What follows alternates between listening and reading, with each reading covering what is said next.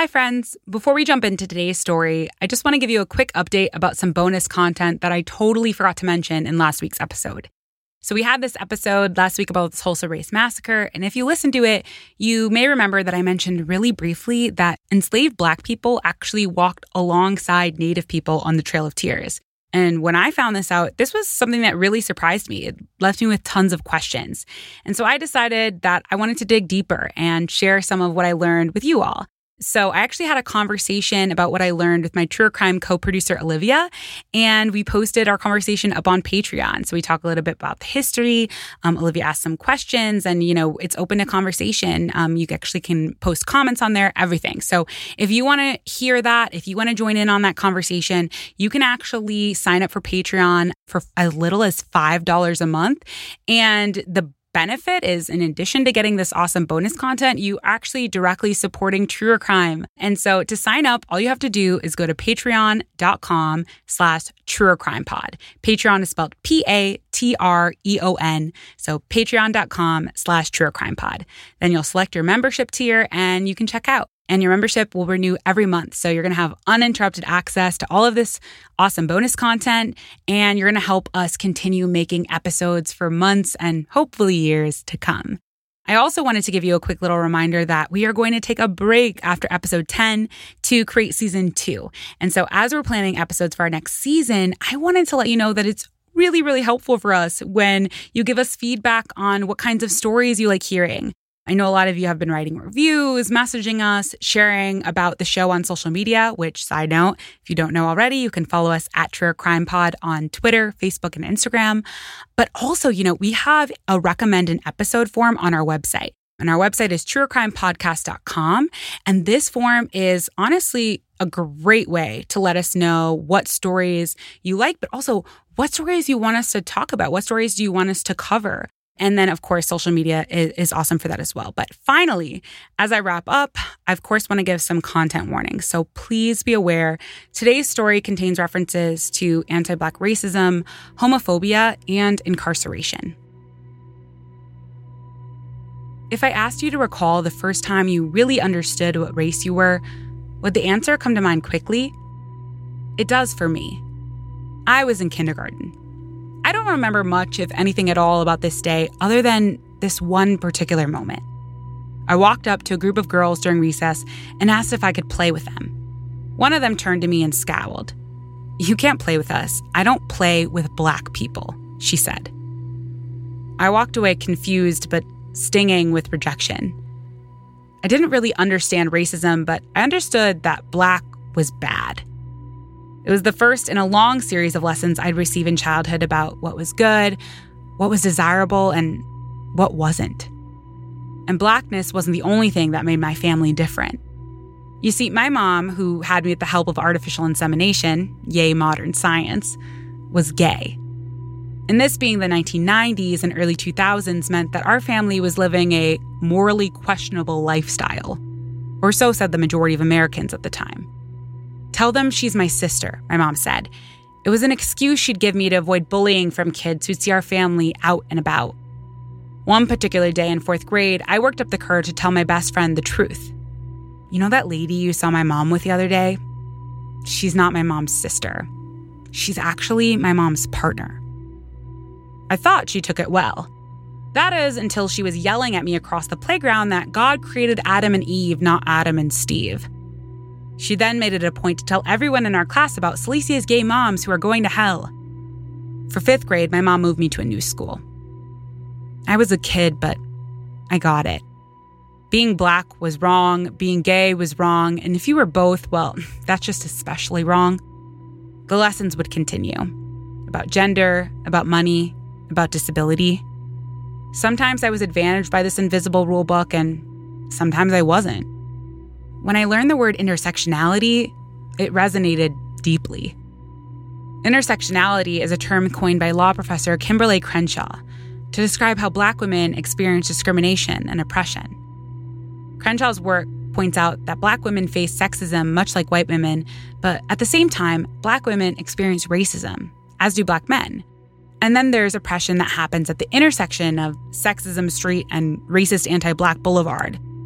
that's the unique oppression faced by Black women. As Crenshaw writes, if an accident happens in an intersection, it can be caused by cars traveling from any number of directions, and sometimes from all of them. That's intersectionality.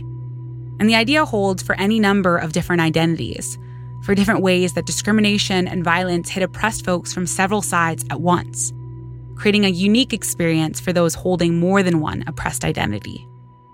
Growing up as a Black woman, raised by gay Black women, our experiences as a family were complex, and we always seemed to be dodging hate from some direction or another. I mean, some folks in my own family felt like being gay was a choice. And I noticed how the Pride celebrations we go to every June always felt so white. I remember one summer at Minneapolis Pride, and this one wasn't actually too long ago. A group of Black Lives Matter protesters had marched through the street, delaying the parade. A group of white folks in front of me started complaining loudly. Seriously? Couldn't they bring that somewhere else? Interesting, right? They seemed to suddenly forget, or maybe they never chose to learn, that had it not been for Black trans women, none of us would be at Pride at all. And I don't know, maybe they just didn't care. But really, the point is this. When you sit at the intersection of multiple oppressed identities, you're open to attacks from all directions. So, as a true crime podcaster, I naturally wonder about all the connections to cops, courts, and the law. I wonder, in what ways can identity be coded as criminal? Unsurprisingly, I found that the cases we could discuss are innumerable. But today, we'll examine one. Because this is the story of Michael Johnson.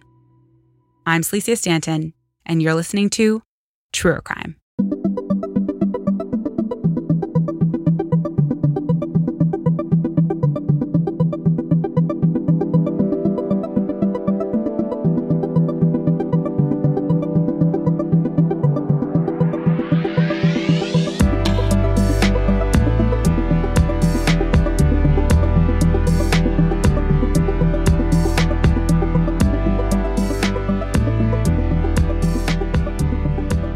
On February 13th of 2013, Dylan King Lemons got the kind of bad news you hope to never get. According to police reports obtained by BuzzFeed via journalist Stephen Thrasher, it had all begun unfolding just a few days earlier when Dylan, a 20-year-old Missouri college student, started feeling sick. It began with severe stomach pains that wouldn't go away, and then Dylan noticed a growth on his stomach. He wasn't sure what any of these symptoms meant, and he was starting to get worried. At this point, his mom took him to the hospital where he'd end up spending several days as his doctor ran all sorts of tests, trying to figure out what was wrong, what all the symptoms were pointing to. And when the results came back, everything started coming together. Dylan had tested positive for gonorrhea and for HIV. In case you're unfamiliar, the CDC says that HIV is a virus which attacks your immune system, one which, as of now, has no cure, is a lifelong condition. Without proper treatment, the virus can progress to HIV stage 3, otherwise known as AIDS. And while an HIV diagnosis used to be considered terminal, things have changed a lot in the decades since scientists first learned about the virus. What was once considered a death sentence is now far from it for folks with access to proper lifelong treatment.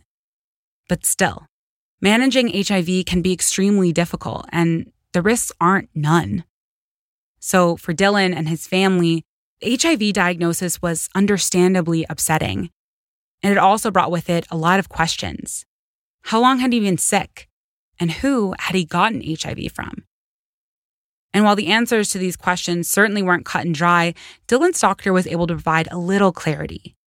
He'd told Dylan that he was confident that given his current condition, he likely contracted the virus sometime in the last 3 to 9 months. For Dylan, who would later say he'd been intimate with 6 people in his life, that meant the list of folks who could have infected him was narrowed to 2 people. But still, he wasn't positive about who that person was. According to the police report I mentioned earlier, Dylan was put in contact with Frank Lydon of the Missouri Department of Health. Lydon's job as an epidemiology specialist was similar to contract tracing measures you'd be familiar with from COVID-19. Lydon would get in contact with all of Dylan's previous partners in order to obtain their HIV test results. When he contacted Dylan later, he'd be able to confirm that 5 of his 6 previous sexual partners had tested negative for HIV. And when I read this, I immediately got kind of uneasy.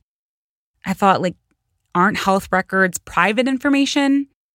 I couldn't be sure if Leiden had been given explicit permission to share these individuals' results, but it was a piece of information that sent my antennas up right away. But as it turned out, there was one person that Leiden wouldn't speak about. He'd tell Dylan that he couldn't share this person's test results, but he would advise Dylan to contact the police, giving him 2 Missouri legal statutes as reference. And if you're completely baffled at this point, because why on earth would Dylan need to contact the police? You're absolutely not alone. It seemed like a shocking turn of events. Dylan having HIV was devastating, absolutely, but what were the police going to do about it? Well, as it would turn out, quite a lot, because this was Missouri. What Leiden had been insinuating, well, it immediately came into focus. Missouri State Statute 191-677 was clear. If you know you have HIV and you don't explicitly tell everyone you may expose, well, then you've committed a felony. And I say that in present tense because it still is. This law is on the books in Missouri right now. But apparently, this is far from unique. According to reporter Emily Rueb of the New York Times, quote, Missouri is one of 34 states with laws that make it a crime to expose another person to HIV without disclosure, or add additional penalties for people with the virus who are convicted of other offenses, like sex work. And given that Dylan King Lemon's claimed that none of his partners had disclosed to him that they were HIV positive, that meant that Dylan, in the eyes of the law, was possibly a crime victim. And now knowing that 5 of his 6 previous sexual partners were negative for HIV, that left only one potential. A fellow student at Lindenwood University, Michael Johnson, or as those who connected with him on social media knew him, Tiger Mandingo.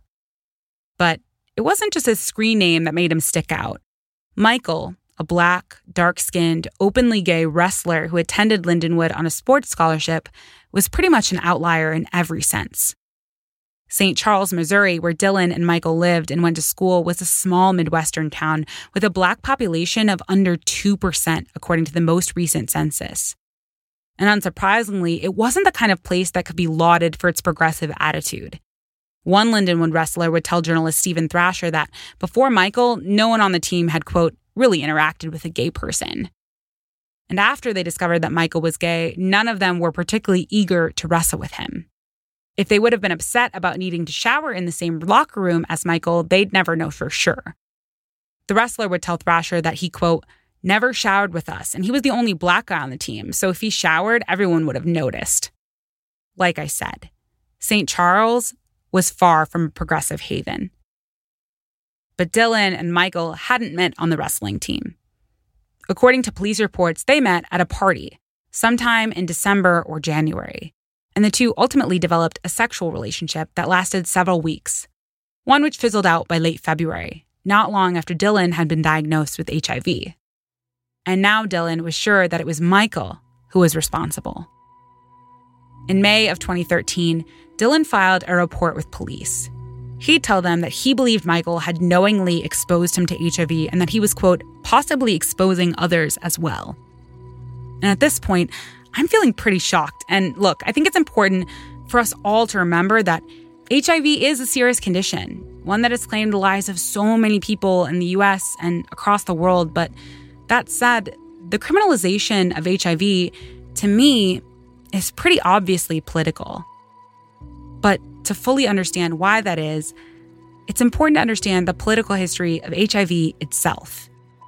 According to writer Tim Fitzsimmons, HIV would first make its way to the United States in the late 1970s. And when it arrived, it disproportionately spread through communities of gay men. And while a variety of factors can explain why, what scientists now know is that anal sex has an HIV transmission rate which is 18 times higher than vaginal sex. And while folks of all genders and sexualities participate in anal sex, researchers believe that this is one of the major initial causes for the spread of the virus within the gay community. And HIV's arrival to the States was coming on the heels of a massive movement for LGBTQ rights, spurred by the Stonewall riots of 1969. But where there's progress, there is almost always backlash. And that would certainly be the case here, when folks like Anita Bryant and Reverend Jerry Falwell became national anti-gay figures, and an extremely conservative Ronald Reagan secured the presidency. The 80s would bring a reversal of many of the gains won in the 70s, and HIV at this point became known in many circles as the gay plague. So put simply, the government, they just didn't really care. Fitzsimmons would write for NBC that, quote, in 1984, Health and Human Services Secretary Margaret Heckler announced the discovery of the virus that caused AIDS and the development of an AIDS test, and forecast that a vaccine would be available by 1986. But no vaccine ever came. What came instead were laws criminalizing the transmission of HIV. Lawmakers claimed that these laws would protect the public from the deadly virus. But maybe the biggest difference between then and now is the leaps and bounds of progress that has been made in the treatment of HIV. An illness which just a few decades ago was considered for many a death sentence is now considered chronic but manageable. In fact, according to CDC, with proper treatment, folks can expect to live long and healthy lives.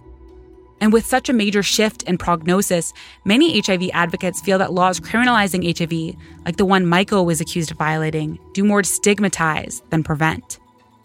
And really, if the purpose of these laws is to protect the public, it's important to consider that the large majority of folks who pass on HIV are completely unaware that they're even HIV positive in the first place. According to the CDC, this is actually the case for 92% of all new infections. It's a reality which seems to point to education, removing stigma, and promoting regular STD testing as more responsive ways to reduce the prevalence of HIV. But maybe there's other incentives to keep these laws in place.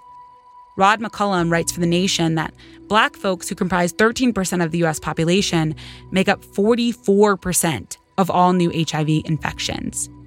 And according to CDC projections, if trends continue, half of all gay Black men will be diagnosed with HIV in their lifetime. And the connection between race and HIV, it's not new. Kenneth Pass, an activist and public health graduate student, would tell The Nation that, quote, HIV criminalization is part of the larger story around how the prison industrial complex incarcerates Black people. And McCullum writes that history backs this up, pointing to the case of Nushawn Williams, an HIV-positive Black man accused of having sex with multiple partners, whose story led to the passage of a law in New York, which would mandate that medical professionals report the names of everyone with an HIV-positive test result. But as Stephanie Pappas would write for the American Psychological Association, none of these laws actually do what they're intended to do, which is to reduce the transmission of HIV. And perhaps the police in this case knew that, because after Dylan filed his initial report against Michael, it would be another 3 months before they followed up. And this, to me, was pretty outrageous. To be honest, the fact that Michael could be charged with a felony in the first place was pretty outrageous. But if this law was actually in place to protect the community, if folks charged with these felonies are such a danger to public health, did the police not think it pertinent to take action sooner? To me, 3 months just seemed like an incredibly long time to follow up on a crime so dangerous that it's punishable by up to 30 years in prison per count. It seemed to be one of the many instances where the subtext accidentally became text. These laws were about criminalization and punishment, not about health and safety. But in September of 2013, the police talked to Dylan again, confirming his story and gathering more details. At one point, the officer asked Dylan what he'd like the end result of the investigation to be. Understandably, Dylan responded saying, to not be HIV positive. But, he continued, since that wasn't possible, he'd like for no one else to be infected. And yes, he'd say, when asked, he'd like to move forward with prosecution. For me, it was such a perfect example of what we so often see in criminal legal cases. Dylan wanted something that the police couldn't provide him, to not have HIV. Secondarily, he wanted something that the police also couldn't secure, for no one else to be infected. And ultimately, he'd say he wanted the only other option offered to him, prosecution. This the police could help with. I wondered, as I often do, about what things could look like if we were even the slightest bit more imaginative. How could we support folks dealing with hard things in a way that reaffirms all of our humanity, that heals and protects first? But pursuing criminal charges would be what police could offer, so that's what they'd do. And they could do it because they'd found evidence that Michael had known he was HIV positive prior to his relationship with Dylan. According to Stephen Thrasher, writing for BuzzFeed, on January 7th of 2013, Michael had signed a Missouri disclosure form acknowledging that he was aware of his HIV diagnosis. That would be a month prior to the date that Dylan was diagnosed with HIV. And it would mean that if a jury could be convinced that Michael hadn't informed Dylan of his HIV status, Michael would be facing prison time. Police would eventually interview Michael in early October. And according to police records, Michael would say that yes, he was aware that he was HIV positive. And yes, he did have unprotected sex with Dylan in January. But he'd say he had told Dylan he was HIV positive. But clearly, Michael's word wouldn't be sufficient for police as they'd arrest him just a few days later, straight out of class. According to the St. Louis Post-Dispatch, the same day Michael was arrested, he'd also be expelled from Lindenwood. Apparently, guilt or innocence didn't mean much to the university. Both the school and police would release statements. Lindenwood through a school-wide email, and the police through the media. They'd release Michael's full name, and they'd say he'd been exposing his sexual partners to HIV. Both would urge anyone who had had intimate contact with Michael to get tested. The police would also ask that those who had intimate contact with Michael contact them. It all turned my stomach. Michael Johnson hadn't even been convicted yet, and here was his personal medical information, details of his sex life, and criminal accusations being spread across the entirety of his community. And all of this, just as recently as 2013.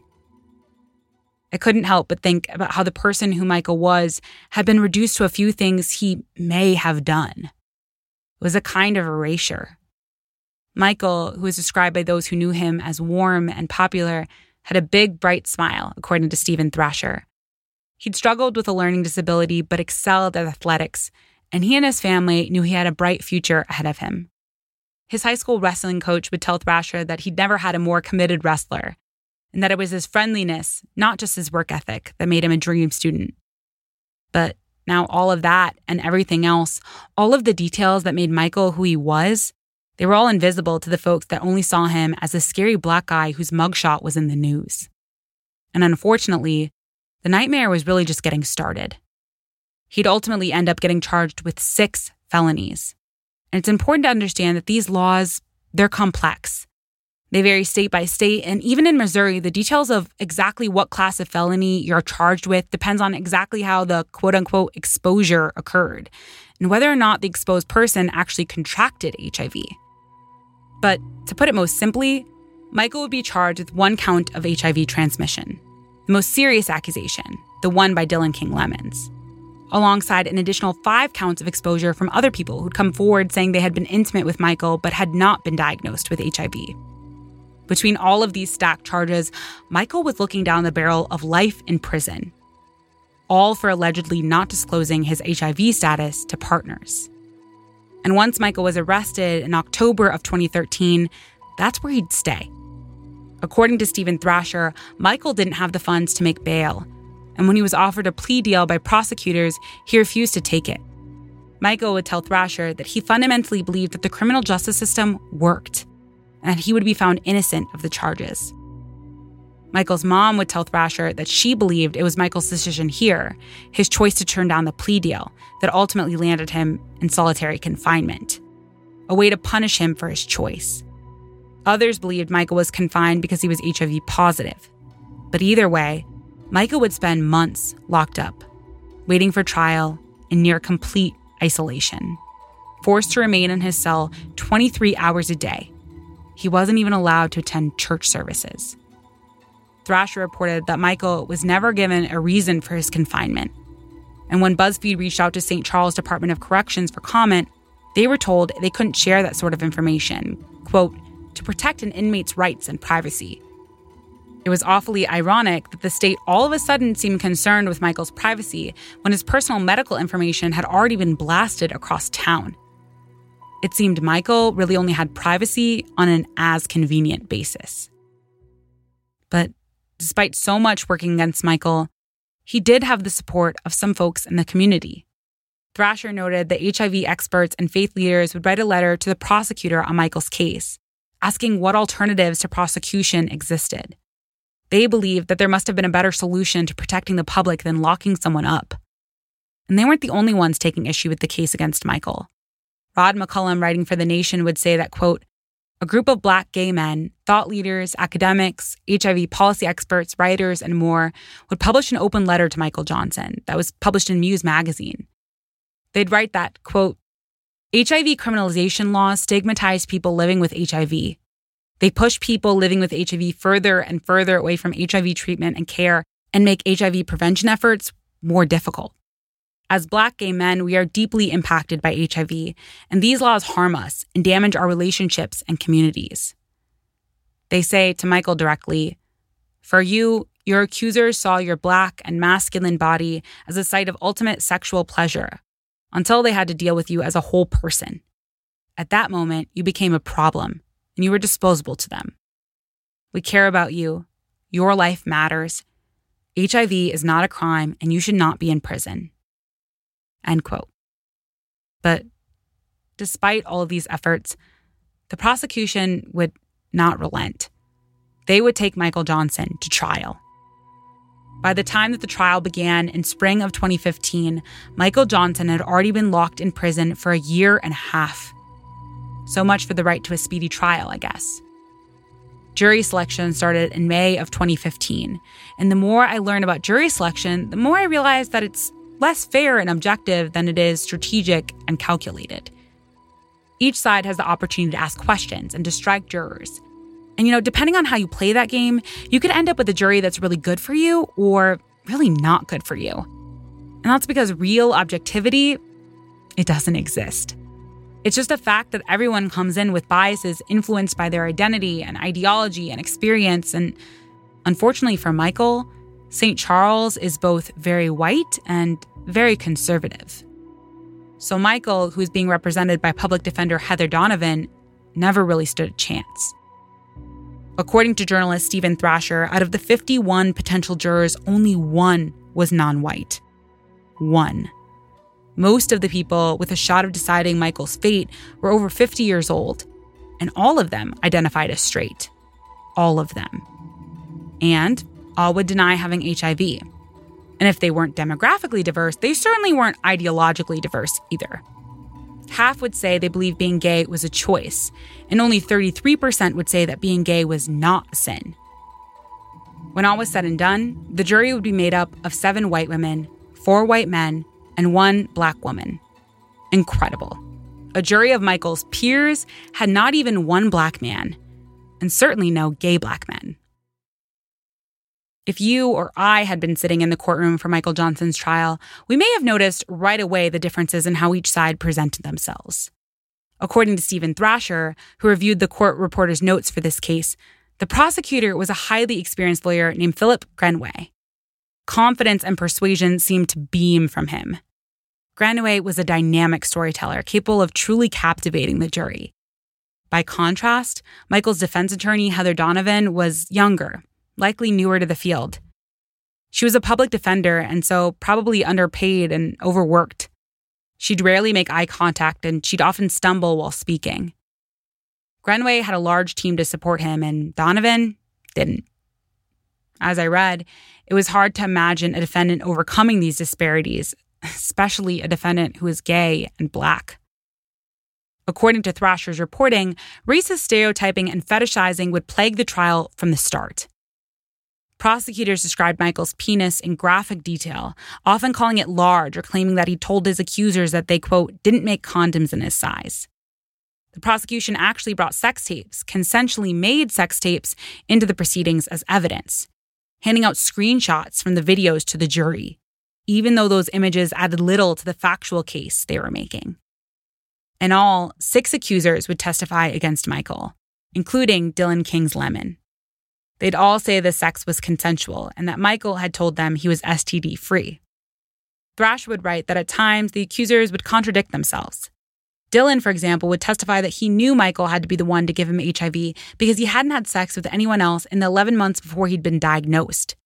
It was a statement that didn't match up to what he'd told the police a few years prior, that there had been at least 2 individuals he had had a sexual relationship with in that time.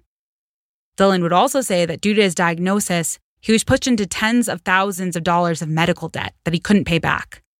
The debt was so overwhelming, he said, that he had to file for bankruptcy. An understandably devastating turn of events, except for the fact that Stephen Thrasher and BuzzFeed would be unable to find any record that Dylan had ever filed for bankruptcy. But Heather Donovan wouldn't point any of this out in her cross-examination. BuzzFeed would also report that another of Michael's accusers, a college exchange student, would say on the stand that, quote, he found Johnson unusual because he was Black, and there were only white people in his home country. Over the course of his trial, many medical professionals would testify, but Heather Donovan would never point to the lack of evidence showing that Dylan's viral strain matched Michael's. Evidence that you'd think would be necessary for the state's argument that it was Michael and not someone else who had infected Dylan. One of the prosecution's medical experts would call HIV a terminal illness, despite the fact that it's not. The defense expert witnesses would vehemently disagree, but I wonder if the damage had already been done. According to Thrasher, in his closing argument, quote, Grenway warned the jurors that they needed to keep the public safe from Johnson, who roamed the world with a calling card of HIV with a tint of gonorrhea mixed in, by convicting him and locking him away forever. The jury would deliberate for only 2 hours before returning their verdict. They'd find Michael Johnson not guilty of one of the 5 transmission charges, but guilty of all the rest. And on the most serious charge, the one that accused him of transmitting HIV to Dylan King's lemon, they'd find him guilty as well. Michael Johnson, only in his 20s, was facing life in prison. Michael's sentence would be determined in a completely separate hearing.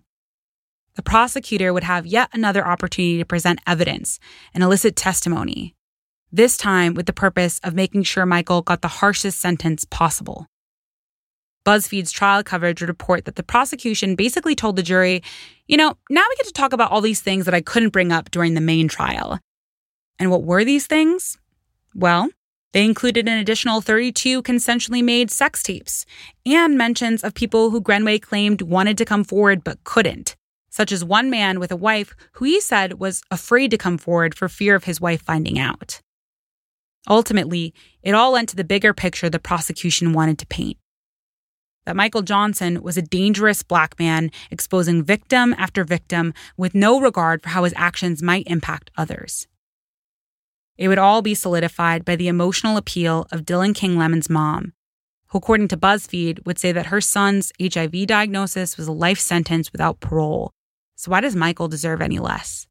For the transmission charge, the jury would sentence Michael to 30 years. And for the other 4 exposure charges, 30 and a half. Perhaps mercifully, the judge would say that Michael could serve both sentences concurrently, meaning that he'd serve a total of 30 years instead of 60. It was a horrifying end result.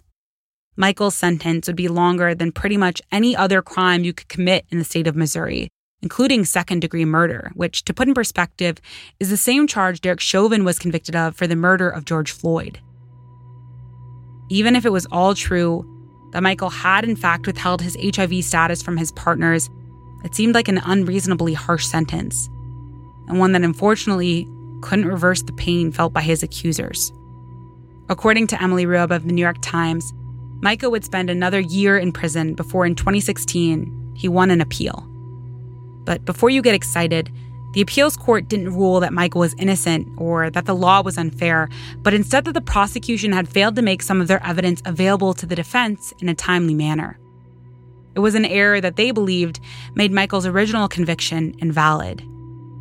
But the appeals court decision, as exciting as it was, just meant a new trial. It didn't mean that Michael would walk free, and it didn't mean a reduced sentence. It just meant a redo. And that was scary. Because Michael could go through the entire process all over again and just face the same exact result at the end of it all. Knowing that risk, When Michael was offered a 10-year plea deal 9 months later, he took it. It was a deal that would cut his original 30 years down significantly, and he'd ultimately spend 2 more years in prison before finally he was granted parole in 2019. 6 years after his arrest, and now Michael Johnson was finally out. Reading this, it was nice to know that Michael wasn't in prison anymore, that he finally had an opportunity to move forward, to live his life. But I also felt sad that the system refused to even do the bare minimum of recognizing the harm it had done. But Michael, he seemed focused on moving forward. When Stephen Thrasher asked how he felt about getting out, his answer was simple. I feel great.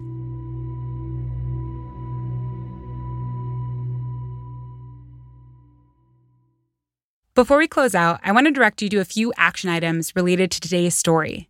First, I want to direct you to support the Center for HIV Law and Policy, which challenges barriers to the rights and health of people affected by HIV through legal advocacy, high-impact policy initiatives, and creation of cross-issue partnerships, networks, and resources. And what's really cool about donating to the Center for HIV Law and Policy is that according to their website, more than 90% of every donation that they receive, it actually goes to supporting their advocacy programs on behalf of people living with HIV. So if you're interested in that, you can learn more and donate at hivlawandpolicy.org. And secondly, because it's Pride Month, I wanted to direct you to supporting another organization that's really amazing. This organization is called For the Girls. And it's a Black trans-led collective that curates parties to fundraise money to help Black transgender people pay their rent, pay for gender-affirming surgeries, and even pay for smaller co-pays for medicines and doctor visits, and of course also for travel assistance. And while they had to suspend their parties due to COVID-19, they've still been collecting and distributing funds. In fact, as of February 8th of 2021, For the Girls distributed over $1 million to Black trans folks across the U.S. and worldwide. For the month of June, they're running a $500,000 Pride campaign and could use your support to reach their goal. You can learn more and donate at forthegworls.party. Finally, I want to put special emphasis, of course, on Stephen Thrasher's incredible body of work for BuzzFeed, which was super important for creating today's episode. Thrasher actually closely followed this story for 5 years and reported on all of it. He's actually the reason we were able to access so many primary documents for this episode, including police reports, probable cause statements, and other materials directly related to the case. All of these documents, those are public domain, like anyone should be able to access them, but you actually can't easily access them without filing a Freedom of Information Act request. And those can take months to be fulfilled if they're even fulfilled at all. So I wanted to thank Stephen Thrasher for the hard work that he did and, filing for those documents and for making them publicly available by linking them in all of his articles that he wrote. So as a small team without any traditional journalistic affiliation, being able to access those documents quickly and easily was such a huge help. And of course, as always, you can find a full list of our sources used in today's episode on our show notes, which can be found on our website, truecrimepodcast.com.